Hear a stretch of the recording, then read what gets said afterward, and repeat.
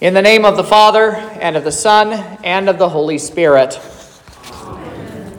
Tonight we begin our look at the people who come in and out of the story of Jesus' Passion with the thread and the story of St. Peter. I do want you to keep in mind some things tonight and as we go forward in this series.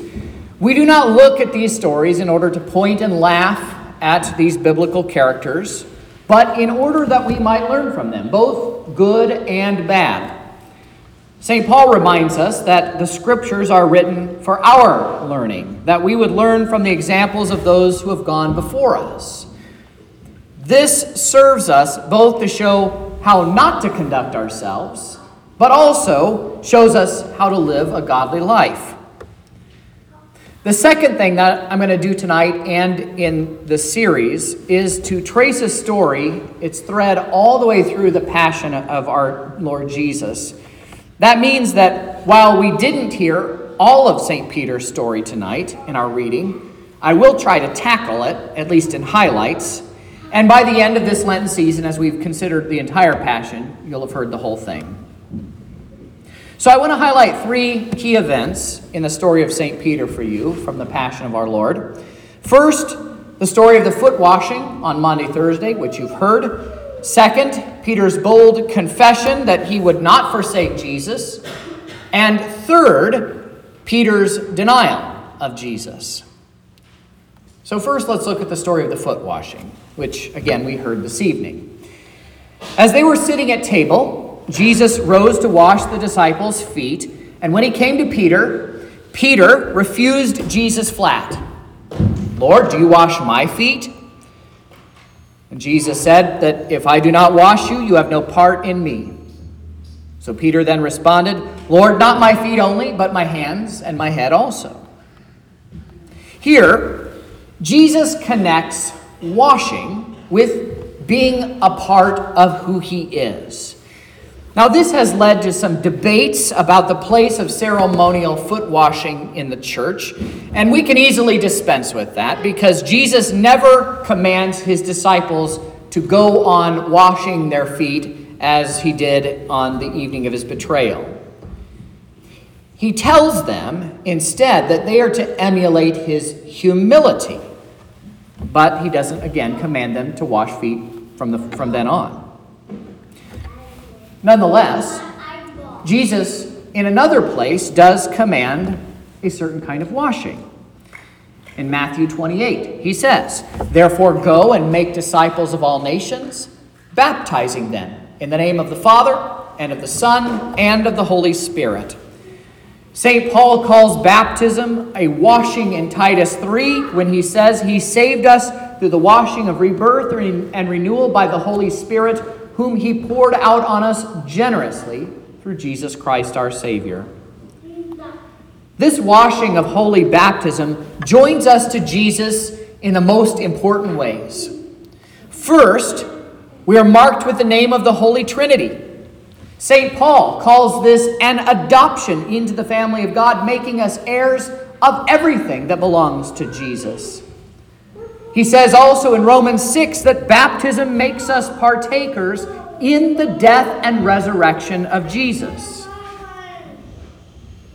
Now, our friend Peter believed that Jesus should not abase himself by stooping to wash the disciples' feet. But this washing was not about how clean or dirty their feet were. This washing shows that the washing of Jesus does more than just remove dirt from the body, but is the means by which we are caught up into the saving work of Jesus. So Peter, finally understanding this, writes in his first epistle, "Baptism now saves you, not as a removal of dirt from the body, but as an appeal to a good conscience to God." Baptism doesn't cleanse dirt off of our bodies, but it cleanses us from all sin, which then enables us to stand before God with a pure and a clean conscience, knowing that our sins are indeed washed away. We stand, because of baptism, as God's forgiven children, heirs of everything that is part of God's kingdom. Now, the second part of Peter's story is his bold confession that he would not forsake Jesus no matter what the rest of the disciples did. Even if everybody else fell away from him, Peter would not fall away. Peter even says that he would die with Jesus rather than fall away. Now, you guys know the end of the story. Peter will go on in a few hours' time from our reading from this evening to flee from the guards who came to arrest Jesus and to deny him 3 times, which we'll talk about in just a minute. But for our purposes, the boldness of Peter's confession is worth considering on its own, and it is worth something that we should emulate. That is something that we should strive as Christians to do. We've heard in the last few weeks about the things that are a danger to our Christian faith. The devil, the world, and even our own sinful nature are working to get us to deny Jesus every single day. This is what is at the heart of all the social upheaval that we see around us every day. This is why the historic Christian teachings on a variety of topics is routinely lambasted as bigoted, hateful, phobic, and on the wrong side of history. This is why businesses are passing so-called diversity, equity, and inclusion policies, either to squeeze out faithful Christians that cannot stomach these policies, or to get them to conform to the new norms of the sexual revolution. Peter was afraid for his life, and many people in our world today, and maybe even some of you, are afraid for your livelihoods. But Jesus says, "Everyone who acknowledges me before men, I also will acknowledge before my Father who is in heaven. But whoever denies me before men, I also will deny before my Father in heaven." We should mark these words well. As Christians, we do not have the luxury of disassociating ourselves with Jesus whenever it is convenient. If we do, he says that he will disassociate himself from us. As Christians, we are called to be confessors. We believe, and so we speak, says the Scripture. We are called to stand up and be counted among Christ's own. Now, I'll admit that I have been afraid from time to time to stand up and be counted. A few weeks ago, when I wrote that letter to the editor about standing up for what is right, many of you read it, I was not only afraid for my family as I was getting ready to send it, that they would be maligned and mocked and dragged into the whole thing, but also that I would stir up a little bit of trouble here at the church from the outside. God be praised that none of those things happened, but yet the fear was real. But I ask you, what can our enemies do to us? What is the worst that can happen? Do we or do we not have a God who can raise the dead? Do we not sing "In a mighty fortress is our God" as we did on Sunday, "And take they our lives, goods, fame, child, and wife, let these all be gone. They yet have nothing won. The kingdom ours remaineth." People loved by God, our Lord promises to provide for all our needs of body and soul, and on the last day, no matter what has happened to this body, to raise us up from the dead. Nothing that the enemies of the gospel can do to us here can touch our salvation. And so St. Peter, in his bold confession, is something worth emulating. And this leads us then nicely to our last point for this evening. Peter's spectacular fall, his denial of Jesus. Peter had lost faith that Jesus was the true Messiah, or at the very least, he misunderstood what that actually meant. And so despite the miracles he'd seen, Peter did not believe that Jesus had power over life and death. And even so, being associated with Jesus frightened him, especially during his arrest and trial. He was so scared that it wasn't some burly, secret police type guy that caused Peter to back off his earlier boldness.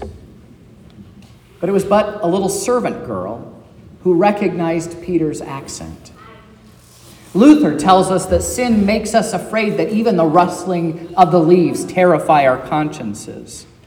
This is why John writes in his first epistle that perfect love casts out fear, and why Jesus spends so much of his time instructing his followers not to be afraid of what they will undergo by virtue of being associated with him and their proclamation of the gospel. Peter's denial, as you know, is made even more poignant by the fact that Jesus tells us that Peter will deny him not once but 3 times in the course of the evening, even before the rooster crows twice that next morning. St. Luke gives us the gut-wrenching moment when after the 3rd denial the rooster crows and Jesus turns and makes eye contact with Peter from across the courtyard of the high priest. Peter realized then exactly what he had done, and he ran off weeping. Denying Jesus is a dangerous thing for any Christian. And if Peter had died in that state, he would have been lost to hell just like Judas was. But here, even in the midst of this denial, we see the steadfast love of Jesus. Dear saints, recall how after the resurrection, Jesus restored Peter not once, but 3 times, the same number of times that Peter denied him. Jesus has the same steadfast love for you. As I said earlier, Jesus has made you a partaker in his death and resurrection when he claimed you in your baptism. He put his name on you, and you became his beloved brother and a son or daughter of the Heavenly Father. Jesus' love for Peter, even after he denied him, shows Jesus' love for those who have wandered away from the faith altogether. Now, don't mistake me in this. It's not a get-out-of-jail-free card. We don't believe in a kind of a once-saved, always-saved kind of thing. But this does emphasize for us the patience of God towards sinners. St. Paul writes in Romans 5, God shows his love for us in that while we were still sinners, Christ died for us. St. John also writes that if we confess our sins, God is faithful and just not to smash us in our sins, but to forgive us of our sins and to cleanse us from all unrighteousness.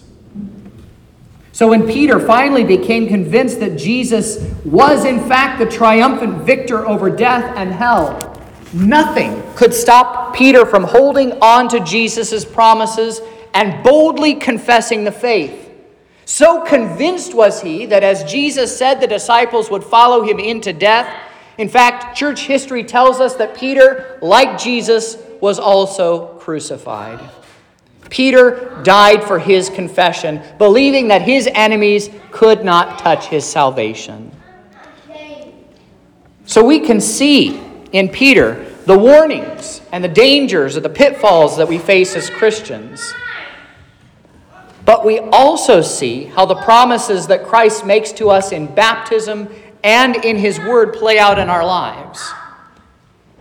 So then, let us learn from Peter to receive the washing that Jesus has given to us in holy baptism, how to be bold in our confession of Christ, and how to receive the forgiveness of sins that Jesus so desperately wants to give us by his death and by the absolution that he proclaims to us. In Jesus' name. And now the peace of God, which passes all understanding, keep your hearts and minds through faith in Christ Jesus our Lord.